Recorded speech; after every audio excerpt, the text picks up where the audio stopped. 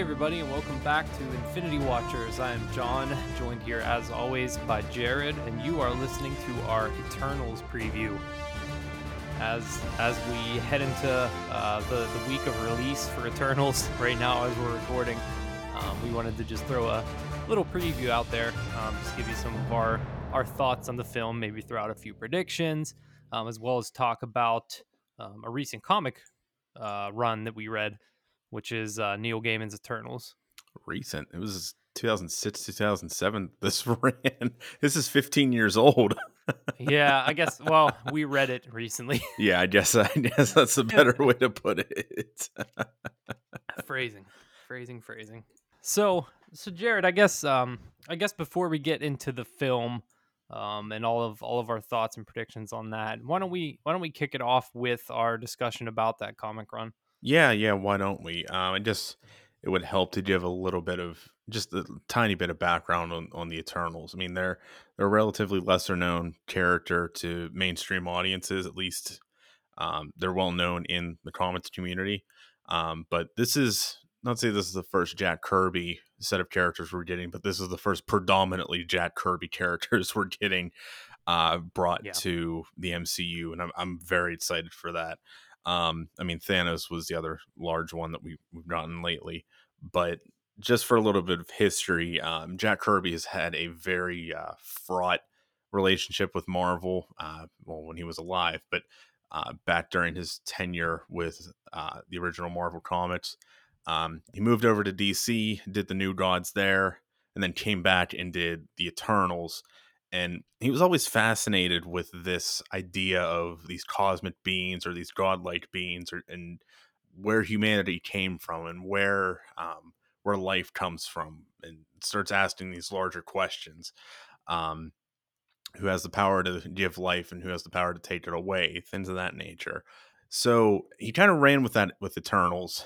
And in 2006, Neil Gaiman and John Romita Jr. had the chance to kind of rebrand, not rebrand, but reintroduce the Eternals into the comics canon. It was supposed to be set against Civil War, which was the main storyline running in the canon at the time. And I gotta say, they did a hell of a job combining this into that time period in the comics canon. Because I think you've read more Neil Gaiman than I have, but Gaiman kind of follows in a similar trajectory as Kirby does, coming in and out of comics. He also does novels, he does movies, he does TV show. Like yeah, he just writes in general for in different mediums. and Um, he's also kind of shared that fascination with gods. right. Like he wrote Norse mythology, which is kind of his take on a lot of traditional Norse stories. He's written and produced American Gods, Hmm. so he wrote And then the novels, and then the HBO series as well. So, as well as Good Omens, which was mm, that right, which was the Amazon series that was, well, it was his first novel, but hmm, which was then turned into an Amazon series with David Tennant and was it Martin Short, Martin Freeman, I Martin Sheen. Martin Sheen. I get the Martins all mixed up. Yep. um, so yeah, he's always had the same fascination with these larger deities, and Sandman's like his most prominent comic that he's known for, Mm, dealing with right. dreams and alternate realities, what happens in those dreams. So him and Ramada Jr. had the opportunity to bring the Eternals back into the comics canon, and it kind of repositioned everything that has happened up to this point that led to the events of Civil War. It kind of put that in a perspective to where it almost this doesn't matter to an extent. Like, Yeah. you know what I mean? It scaled that event down quite a bit. Yeah, to throw this in the middle of Civil War, Right. which is kind of a smaller scale, very Earth centric um, storyline that is very much hangs its hat on like the interpersonal relationship between the characters, and to kind of chuck a nuke at the planet basically in the Really, middle yeah. of it with this. Um, But I think what's it's fascinating, interesting. and Polygon put out a pretty good article about this in July, just kind of like a revisit of Damon and Ramada's Eternals comics. One of the facts, or one of the interpretations they pointed out, was that the Civil War series dealt with personal identity and identity crises quite a bit. And I think this run of the Eternals works very well because a lot of or all of the Eternals are going through this a similar crisis of identity and crisis of faith, of Hmm. who they are, who they've been, where they've come from. They're kind of given this rebirth of knowledge and their identities of who they were thousands of years ago. Yeah, it definitely was an interesting angle to take, not unlike to kind of compare it to other MCU things we've seen before with Captain Marvel and having the lost identity and memory wipe aspect Hmm. of it. Um, I mean, this obviously is a bit different because these characters have a history at the point this comic picks up. Right. So there's a little bit of a mystery there too, knowing that these these beings have existed in the Marvel canon. They have existed as Eternals, not as their human selves, and all of a sudden, this comic starts off with them not remembering any of that.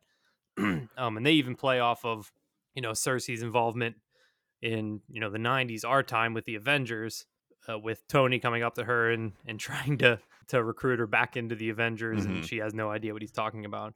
Kind of interesting from that perspective, and yeah, I can understand those themes. That's kind of a funny little I guess I don't want to say it's an Easter egg, but a kind of a little nod to like I mean, personally, I didn't, because I don't read that many comics, but I didn't even when I was younger. But it's kind of a little nod to those fans that knew about Cersei being in the Avengers back then. But like for Hmm. those of us that didn't know, it's just kind of like we're along with her.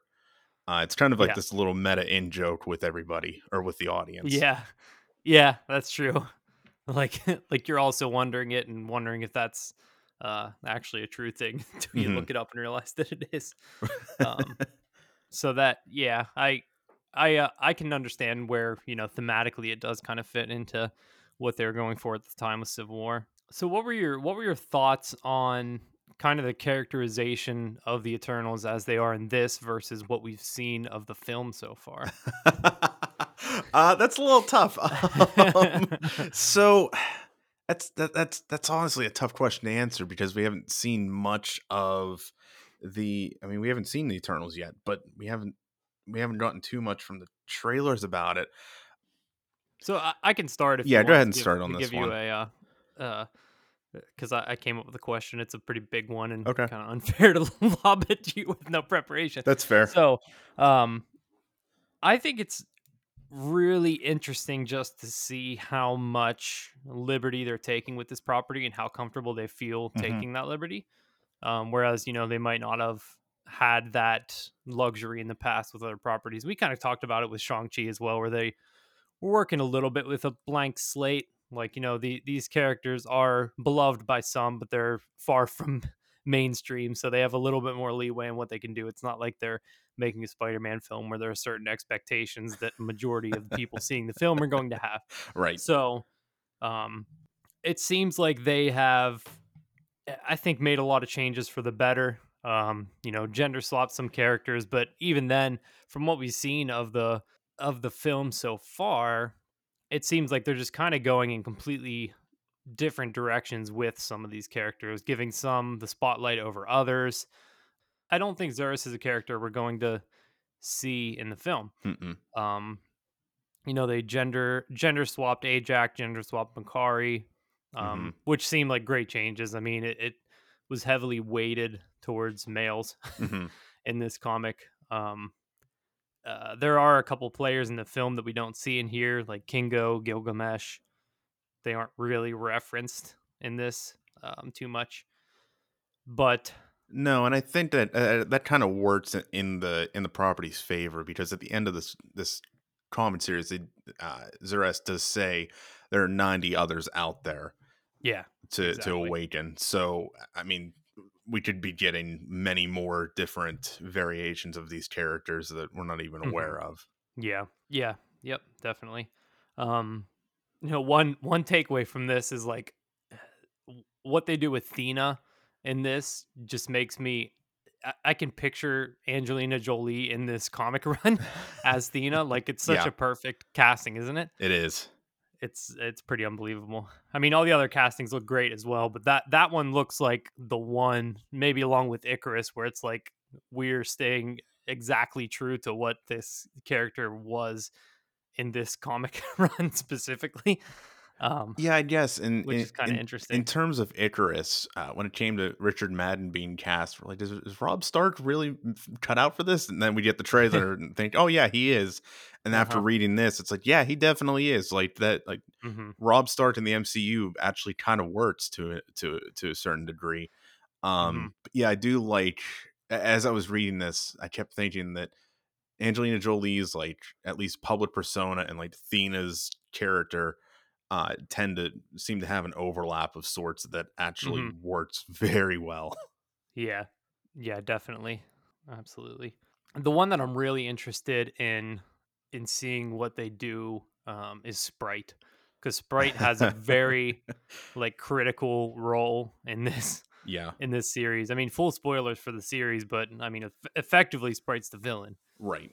which is really interesting because you look at guys like Druig who were evil in their own right, but Hmm. not maybe outright evil to the Eternals. I guess he wasn't as much, but He had his own agenda that he was yeah, trying to get pushed through. In and I'm not even gonna try and pronounce the country name. yeah. Well, And it seems like we might be getting some of that where he has kind of like started his own cult or something in the film, it looks like. hmm But I'm really curious to see what they do with Sprite, because that the whole thematic argument, and it goes back to identity of I've been stuck as an 11-year-old forever, for like my entire tens of life. thousands of No years, one like ever treats me like an adult. Like that's a pretty interesting villain motivation. it is. Um so you almost wonder that aspect of the character obviously is still in play here in the film. So I'm curious to see if anything comes of that. Doesn't have to. I'm not expecting it to, but it is an interesting motivation and an interesting direction to take that character. Yeah, the whole time I was reading this, once I got to that part where where Sprite reveals that he's been using the Celestials' energy and suppress the Eternals' memories and like wants to die. Yeah. Um, that I was curious if they were going to go that route in the movie, and I genuinely don't know. Like, is Sprite the one that will be the one that kind of gets the what's the event referenced? The emergence, I The think. emergence. I mean, we know that the Thanos snap, the second snap is the one that causes the emergence to bring the Celestials Hmm. back to Earth from the trailer. But I wonder if Sprite has been working with the Deviants in one way or another in the MCU. It could be. I'm almost wondering if they're going to take some plot lines from this in the form of like a celestial inside the earth. Like, cause that to me, like an emergence doesn't sound like something coming back from space. It sounds like something coming out. So I'm kind of curious if they take that, that there's this deep slumber celestial under the earth that's coming out or something. I mean, That could that's be what an we get interesting from angle. this too. Exactly, that's what I mean, yeah. I think after reading this, it's a definite possibility. With Sprite, I mean, that the final scene was pretty heartbreaking, but Yeah. also it seemed kind of like what Sprite wanted, Hmm. um, to die, and it was just I thought it was a kind of a beautiful scene It between was, and Sprite and Zerus. right, and I like that. Like we see Zura snap Sprite's neck, and like I had to linger on that panel for like a good 5 minutes I to did like. too. It's like think, am I really reading what I'm reading? Like Yeah, Sprite got what he wanted in the end, yeah, and I I feel bad because yeah, yeah, he's been a kid his entire life, but he never got to experience what it was like being older. yeah. He never got there. Yeah, you think just like leaving him mortal and letting him live out his days would have been I don't know. It seemed a little cruel. At the same time, though, Zurus had a responsibility to the Celestials of Yeah, keeping order. yeah, that's true. Yeah, and that could be an interesting theme to see carry over to the movie too. Is like taking orders from the Celestials, but at what cost? You know, Right. like Because how far are they willing to go to obey the orders they're given? it's addressed in the trailer that Kit Harington's is it Damien Knight? Dane Dane Whitman. Whitman. I don't know. I keep wanting to say Damien Knight because it's Black Knight. Dane Whitman. I'm sorry. You're good. I mean, he does address at one point the question of, well, why didn't you guys help when Thanos arrived, or why didn't you help when half the world disappeared, or better yet, like, I mean, I don't think it's too spoilers just to say some of the things that critics have written about lately, but like Fastos was involved in like the nuclear bombs that were dropped on Hiroshima and Nagasaki, like Uh huh. they had uh, they had some influence in some places and not in others. So I think Mm-hmm. that does lead to a great question of how much can we interfere? How much are we really doing to hurt or help humanity? Yeah. Um, Back to that question of identity of what am I really believing in? If the Celestials tell me I can do nothing but interfere unless a deviant is involved, then The themes of this, it just brings me completely back to our conversations about the TVA. it does, doesn't it? Yeah, it's like we're taking these marching orders. Now, I think the Celestials actually, spoilers for Loki, actually exist. Oh yeah, definitely. There's no getting around that. Yeah, but at the same time, that idea that they are the front lines guiding humanity down its like best course, helping out, intervening only when it's necessary. Like what are they actually doing? Right. What course are the Eternals or what course are the Celestials trying to put the Earth on? So it's really really interesting to. It's gonna be interesting because I think those questions will be raised, and there's gonna be a little bit of like a reckoning among the Eternals, and probably some infighting and betrayals, and so yeah. But I mean, overall, this I really enjoyed the series. It was a little wordy at times. Yeah, I had to like keep Very very light on action. yeah, well, I was For fine with that which because yeah, I'm I was fine with expecting generally. that going into it, and Mhm. I mean the action we did get, it was pretty it it stands out when it happens. The fight in front of the Celestial in the final issue. I'm sorry, not the final issue, but the next to last issue, which was supposed to be the final one, but they added their Damon needed a seventh. Um, I thought it was neat and interesting to bring in Jan, Hank, and Tony Mhm. to kind of like give some context to that whole, or to kind of Civil War. Yeah. bring in the Civil War context, and like every time the argument starts to escalate, the panel like zooms out to like how far down they are from, or what their scale is in relation to the Celestial as he's standing Yeah, there. exactly. Like none of this matters. You guys like I love the panel of Icarus and Hank talking while Hank's in the yellow jacket outfit of like, hey, just stand there and block the sun. That's all we need you to do. Yeah. And he There's was like, is that really "Wait, all you you've been need? mind controlling me the whole time, right?" He's like, "Yeah." And he Of goes, "Now just course. go over there and sit down." He's like, "Oh, I hate this." And then he did it. By the way, Tony, he knows that you've been faking it this whole time. Yeah. Yeah, that was, some good interactions there. Yeah, but this is a I I thought Mark Curry. Why can't I think of his full name? Makari. Makari. I guess so. I thought he was a weird character to kind of be the eyes of the audience with on this because we go a lot of the series without him. You know, Yeah. like we're introduced to Ike Harris, which I still laugh. I giggle a little I bit every know. time I see that That and name. Mark Curry. Mark Curry. Every time we start out with him, and like you think that we're going to go through like this entire journey with him, but then we see Thena and we see Circe and their paths, and then Circe and Mark end up crossing. Mhm. We see Sprite. Sprites, we see, but like Sprite knows what he is. Does Droog know what he is? Does Droog know that he's an Eternal? I don't think it's ever outright referenced. He knows he has he I knows don't. he has Yeah, power. I don't think he does. I don't think he understood what his like part was to play and everything. Mm-hmm. Um, but he knew he had. He definitely knew he had mind control powers. Right. Um. So to see just this regular, ordinary person find out that he's a millennia old being that like has this speed power and is essentially a god, like it's an interesting place to take it, but there was a lot more I wanted to see from that arc, I thought.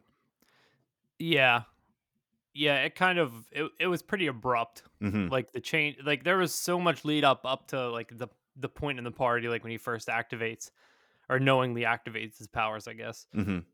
There was a lot leading up to that of his story and who Mark Curry is, and then it just like kind of flipped the switch, and you got a few lines of dialogue towards the end about how he was happy as Mark with Cersei, and even though his life was kind of hectic and he's working like 30 hours Mm-hmm. or 28-hour shifts or whatever. Yeah, it did feel pretty abrupt for that change to happen, given like how much time at the beginning we spent with him. It Because was then almost like they didn't know what perspective they wanted to tell the story through mm-hmm. a bit. And I mean, I would probably say that he and Cersei are the two main characters. Mm-hmm. But at the same time, I think we did get a good bit of Icarus, Dina, and Sprite. And I thought we got a pretty interesting and nuanced look at the deviants as well. I mean, they're the ones that end up tricking Mark into handing over Ike or Hmm. Icarus, depending. I don't know how you want to distinguish the two, but Icarus, I guess. Icarus, Just call him Icarus. Icarus. Icarus. um, I liked how we did a little more of a nuanced approach to them as opposed to deviants just being being the villains. From what I understand, in Kirby's interpretation or in Kirby's original run, they were just straight up villains. Hmm. Like here, they're almost like religious zealots at a point or to a Oh, for point, sure. and like they believe that the gods are going to save them or they're going to like Hmm. help them. But they're cave dwellers, Yeah. Yeah, I mean, they literally live underground. and I thought it was interesting to see them looking up to the Celestials or wanting the Celestial to help them, because the slumbering or sleeping Celestial is the one that created the deviants, wasn't it? I don't think he created them outright, but he stopped the other ones from eating them That's right. because they knew they reproduced in like insane numbers, and they would Hmm. just like leave them on a planet, come back and eat all the deviants as food. Just that was their sole purpose, pretty much. I think. Right. So then that begs the question of like who has the right to stop the Celestials from doing something like that? Just Yeah. I mean, just coming from me personally, that just sounds like a very abhorrent thing to do of like creating these beings that you're going to end up eating. And my God, I just described vegetarianism and Yeah. veganism. I was just gonna say. Have you eaten burgers? Chicken sandwiches? KFC? I mean, we are recording this on a Sunday, so I know you didn't eat Chick-fil-A. But But like you know what I mean though. yeah.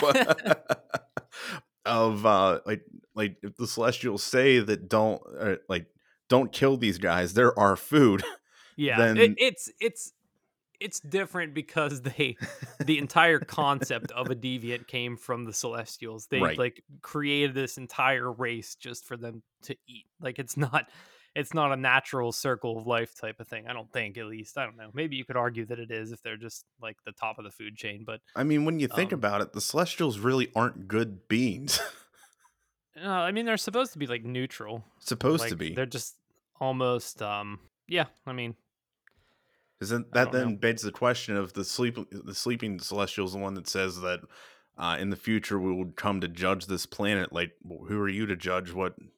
Like, Mhm. who's a celestial being who knows nothing about this planet to say what is good and not good about humanity? Yeah, exactly. I thought it was interesting that he becomes a tourist attraction as well.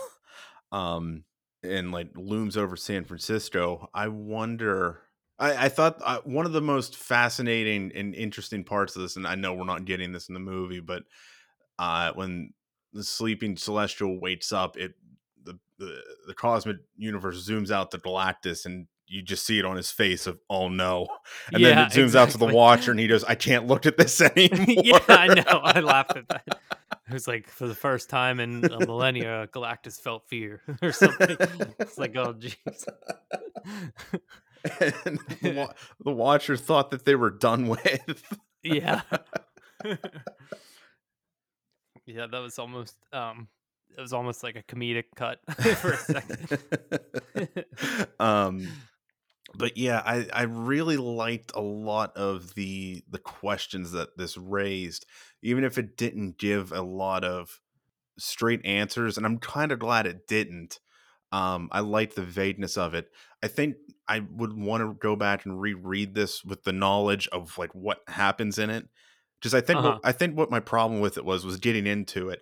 You're given, as we just said, one of the problems was kind of the perspective shifting. I mean, at the beginning you're given Mart's perspective, then you're given Thena's perspective, and then you're given like Yeah. two or three others at once, and it's just kind of jumbled at first, and it's throwing all this terminology and lore at you. Yeah. And I understand that in comics you only have like 5 to 10 issues to tell a story in, and that's maybe 20 to 30 pages every month. But it, I feel like I would want to go back and reread this with the knowledge of who everybody is, what their motivations are, who is who they are. Like I honestly thought Jarud was going to have a much bigger role in all of this. Mhm. I didn't realize that he was an Eternal until like literally 3/4 of the way through the series. Whenever he went to Zurzas, Zurzas, Zurus. Zurus. I'm sorry, I'm horrible with these names. So the they're Eternals they're not reviews. easy names. No, the Eternals review is going to be a fun time. um, so I liked a lot about this, and I definitely want to revisit it. Yeah, same here. This I mean, this was kind of the last big flagship Eternals run until recently. I mean, obviously they threw them back into the canon and made them more prominent because they're trying to hype the movie up. Hmm. So I'd really like to come back and revisit them. I know they've, reused the Celestials down the line. I read an Avengers run that um, centered around them from a few years ago. It was pretty interesting. But I'm interested in the characters as a result of this. I'm curious to see how they, take what this laid and what Kirby laid and what's going to be laid down in the film and kind of merge that into the prime like Marvel Comics universe, Hmm. the 616. So we'll see where that goes. Anything else you want to add to the our book club of the week? No, that's really all I have to add right now. I would like to go back and look and read some of Kirby's original issues and Yeah. his not, well, I guess his not his take, but his vision of what these characters were. Hmm. Um, to see just how much they changed from the 70s up to 2006, and then look at the reintroduction in 2020 of these characters. Like this is a really fascinating set of characters to look at using Hmm. different characters and different gods from different religions, and kind of like putting them into a stew or a soup of Yeah. mythology. Yeah, that was an interesting aspect that was kind of touched on and brushed right past in this one, and I assume it's Hmm. something that's delved into a little bit deeper in Kirby's run. But like Makari being Osiris, and Hmm. well, actually not really Osiris. I think we found out later, but um, yeah, it was kind of really interesting, really interesting. So with that being said, let's talk a little bit about this film. So we're as of this recording, we're a few short days away Hmm. from the release of Eternals. I think you and I are both planning on checking it out in theaters, which is exciting. I think this is one that you're going to want to see on the big screen, Yeah, given the cinematography that's going to be on display. definitely. This was shot by Ben Davis, who who was the cinematographer for Guardians of the Galaxy, Captain Marvel, Doctor Strange. Also, Three Billboards Outside Ebbing, Missouri, A Long Way Down, Seven Psychopaths, The Right, The Best Exotic Marigold Hotel. He's been a little all over the place. And most notably, this is directed by Chloe Zhao, Oscar award-winning director for Nomadland, indie darling for The Rider. I've been extremely excited since she's been announced for her take on what she can bring to the MCU. I have talked up her work on this podcast over the months that we've been doing this. And I'm really excited. I'm still excited to see what she has to bring. I know some of the initial reviews have been kind of all over the place, but I'm still holding out hope to see what she can bring. What's different that she can bring to the table. Yeah, absolutely. So am I. I mean, I always like when Marvel goes out and with a, an off the board pick. I mean, at the time her name wasn't very well known, but since then she's won Best Picture. So I mean, you Right. can't say that.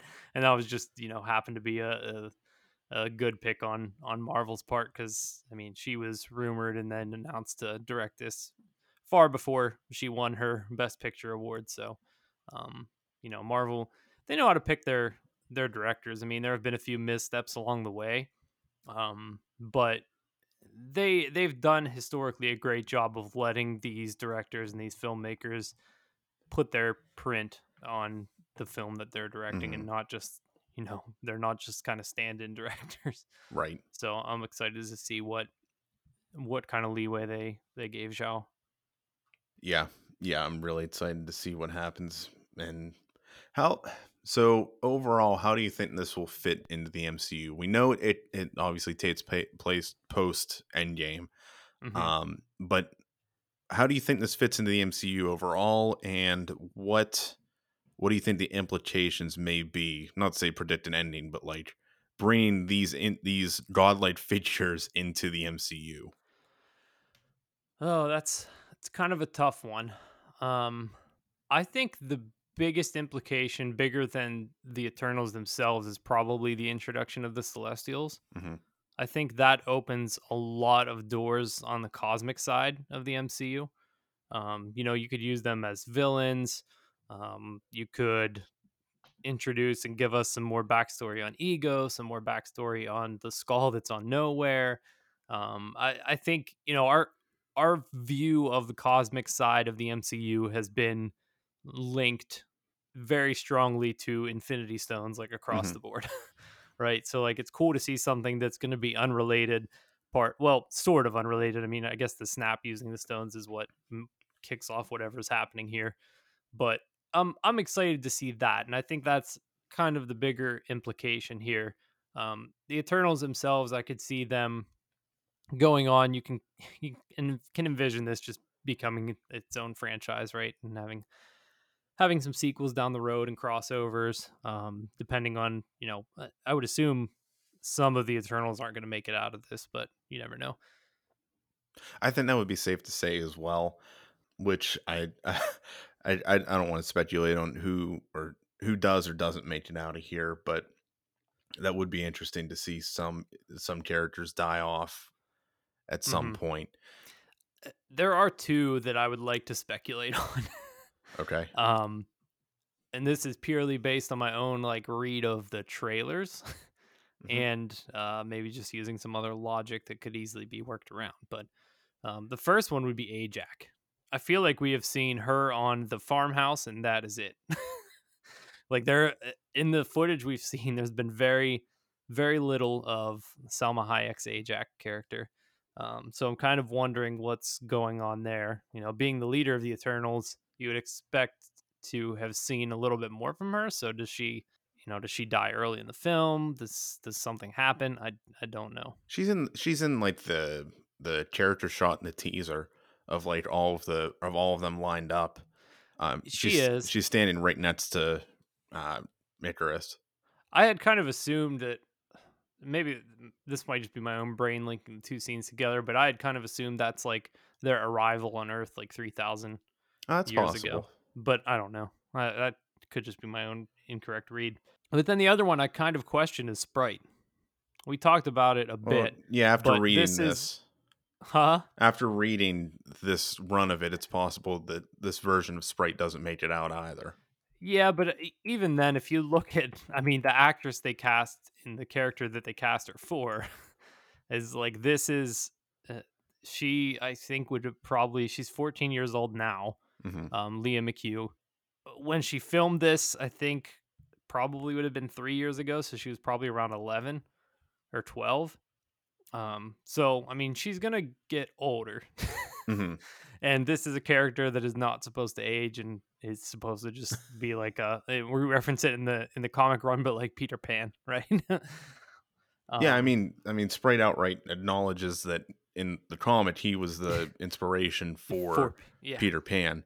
Hmm. Um, but yeah, in this one, she's yeah, it's possible that she doesn't make it out just on the logistics alone.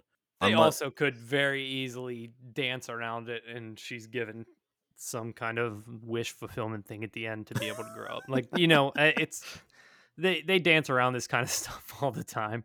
Um, but it is interesting to see that, they're of all the characters they've selected, from the Eternals, they did use Sprite and hmm.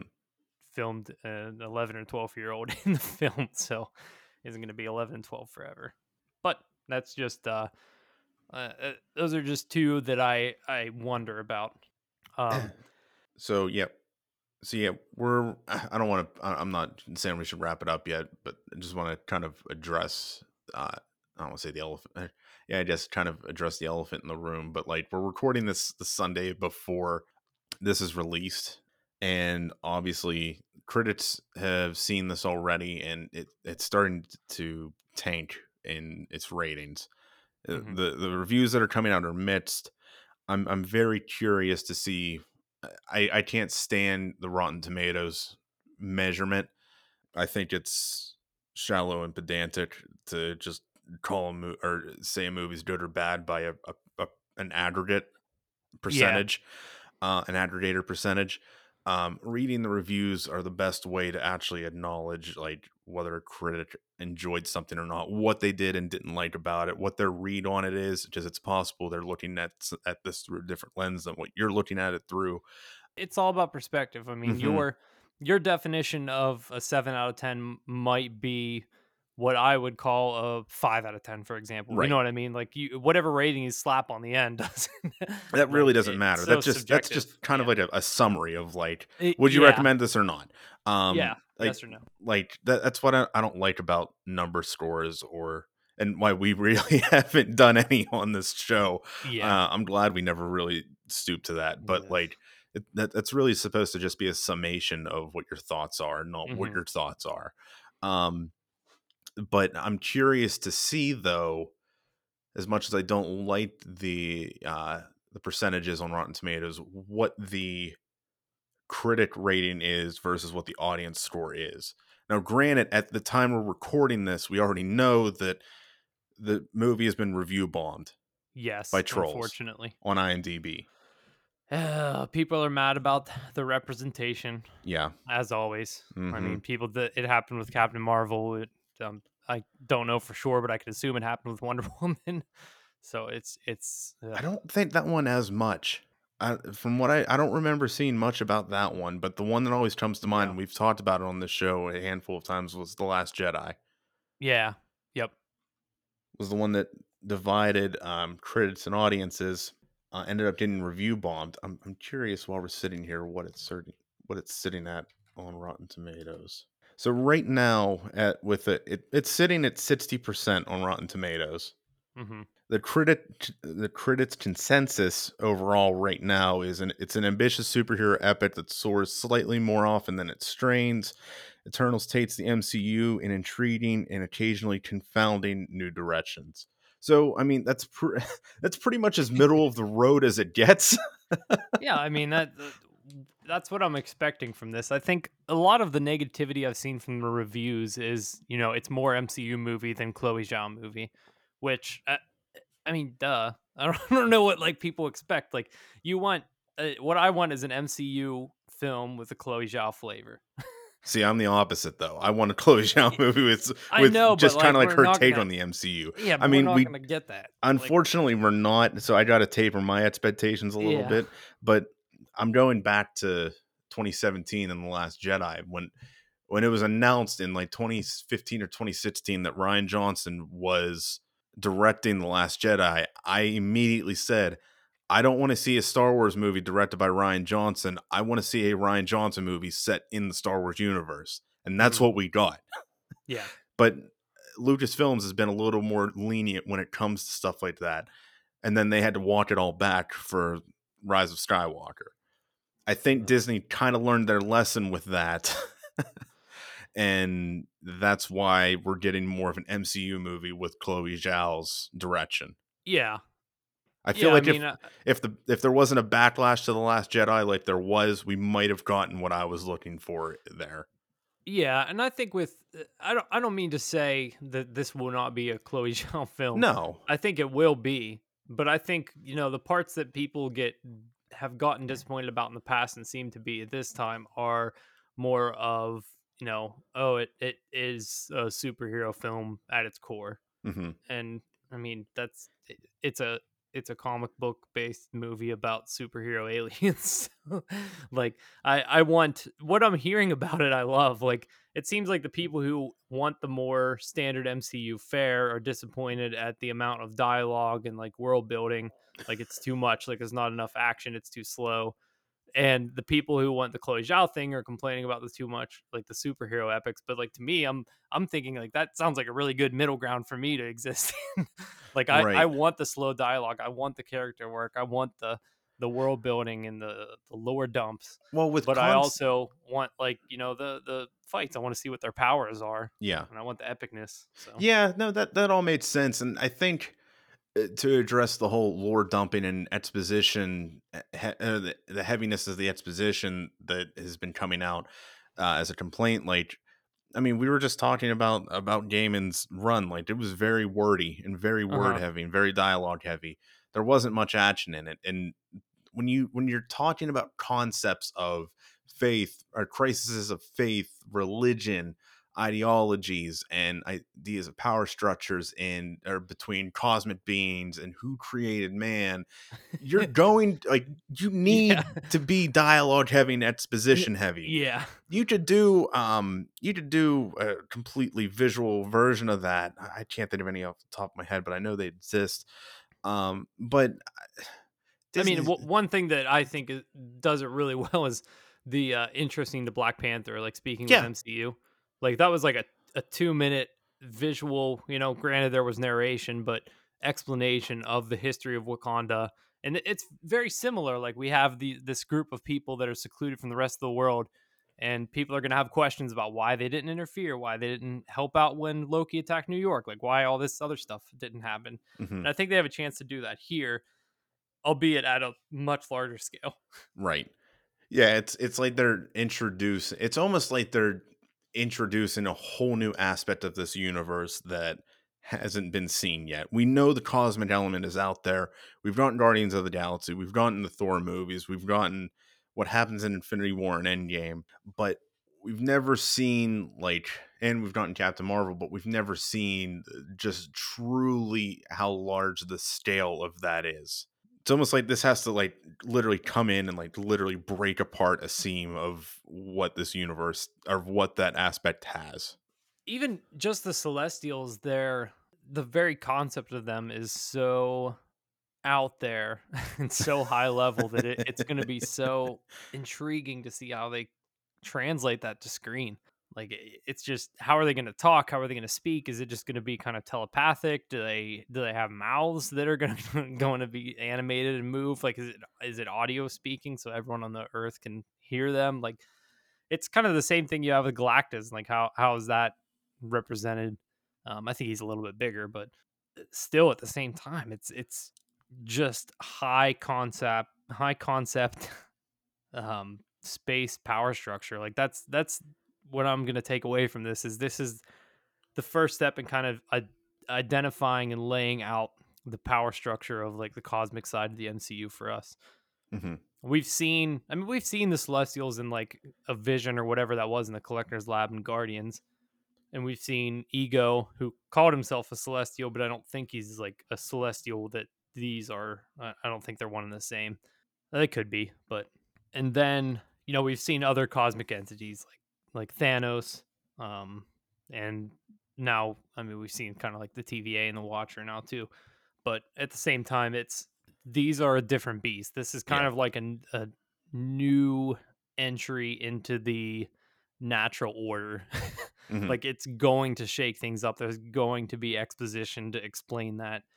And you still have to kind of define it all in a way that doesn't make all the other stories feel small, Hmm. which Right. is an interesting task, I think, to take. Which is tough because what we just talked about, at least one of the things I liked about the Damon run was that it made the rest of the canon feel small potatoes compared to what is Yeah, really out there. exactly. It's a tough balance because you don't want things to feel meaningless when we see Eternals, and then in 2 weeks we watch, Hawkeye. Hawkeye and Clint and Kate are just like blasting through New York, hitting like gang members. Like we're going from the most cosmic thing to the most street level MCU property we've had to this date. Like it's an event. Like we're going from a 3,000-year-old race of aliens fighting space gods, or fighting another 3,000-year-old race of aliens, versus straight into an Avenger fighting gang members. Like it's crazy, like the breadth of MCU properties we can get. Yeah. But I mean, overall, I'm really excited. This is the biggest blank slate that the MCU's had to work with yet, and I'm Hmm. really excited to see what they can do. I think what's kind of interesting is that this is coming out 2 or 3 weeks after Dune. Well, Dune Part 1 came out. I went to see that this past week. The theater up the street was playing it, and I really wanted to see it in theaters. There was that book I have tried to read. It is way too dense for me to get too far into. I'm not a big science fiction reader, but I liked what I've read, and I'd like to try it again. So I was very skeptical going into it, and I was very excited for to see if it was going to be done. But uh, the Dune series, like, is nothing but just it's literally space politics put Yeah. into writing. Oh, for sure. And to film something like that is almost an impossibility. I mean, it's been tried multiple times and it bombed every time. Finally, Denis Villeneuve and his team got it right and decided to split up the first book into multiple parts. The Hmm. first part that just released on HBO Max a few weeks ago, it is almost nothing but world building. And Yeah. there are maybe 3 or 4 very great and exciting action scenes that take place in it, but you also in those action scenes you see the scale of what we're working with here, and I think that's what worked so well and what kept me captivated for the Hmm. 2.5 hours I was sitting there was seeing the scale of what's going on. They're introducing these different factions and these different individuals that have parts to play on Arrakis and what their perspectives are and what they're trying to achieve with Arrakis and the spice trades. But I was never confused by it. And I think I don't, it's unfair to compare Eternals to Dune, but it's kind of the same idea of there's so much world building that needs Hmm. done that I feel like it, it it is going to be an interesting comparison given what critics are saying about this. That was one thing they loved about Dune, that it was at points it was action heavy, But and it like the took the back half time of it, to. it took its time. It did the homework to build up to those, or it took the time to build the characters, their relationships to this world, and their relationships with each other. That by the end of it, it felt incomplete because it definitely is a part one, but it at least kept me interested in what is to come. And I hope Eternals can do the same. Yeah, that's an interesting perspective. I still haven't watched Dune yet, but I have been making that comparison in my head. I mean, it's these two high concept sci-fi franchises, Hmm. um, one with maybe a little bit more of a history and fan base around it in Hmm. Dune, but you have these ensemble casts, these huge sweeping vistas that are on the film, Hmm. and just the amount of world building that both of them have to do. It's definitely interesting to see them come out just a few weeks from each other, Hmm. and I think people will make that comparison just naturally themselves as well. So yeah, those are my thoughts on on either what I think to expect, or at least what I'm looking for. I'm excited. This has been one of my most anticipated movies of the year, and Hmm. I'll taper my expectations given that we know now that it's an MCU movie with a Chloe Zhao twist. But I'm still very excited for this. Yeah, same here. I cannot wait. I can't wait to be back in the recording booth, hitting our review. So make sure to join us for that. This review will be you're listening to this prior to seeing the film, presumably, um, but make sure to also check out our thoughts on Shang-Chi and Venom. We dropped both of those episodes last week. Finally got around to editing the Shang-Chi review. I very much apologize for that, The but past it's 2 out months have been before pretty hectic. Eternals. Yeah. It was out before Eternals. That's the main goal. But yeah, as always, thanks for listening. We hope to have you listening in to our Eternals review here in a few short days. So for Jared, I'm John, and we'll catch you next time.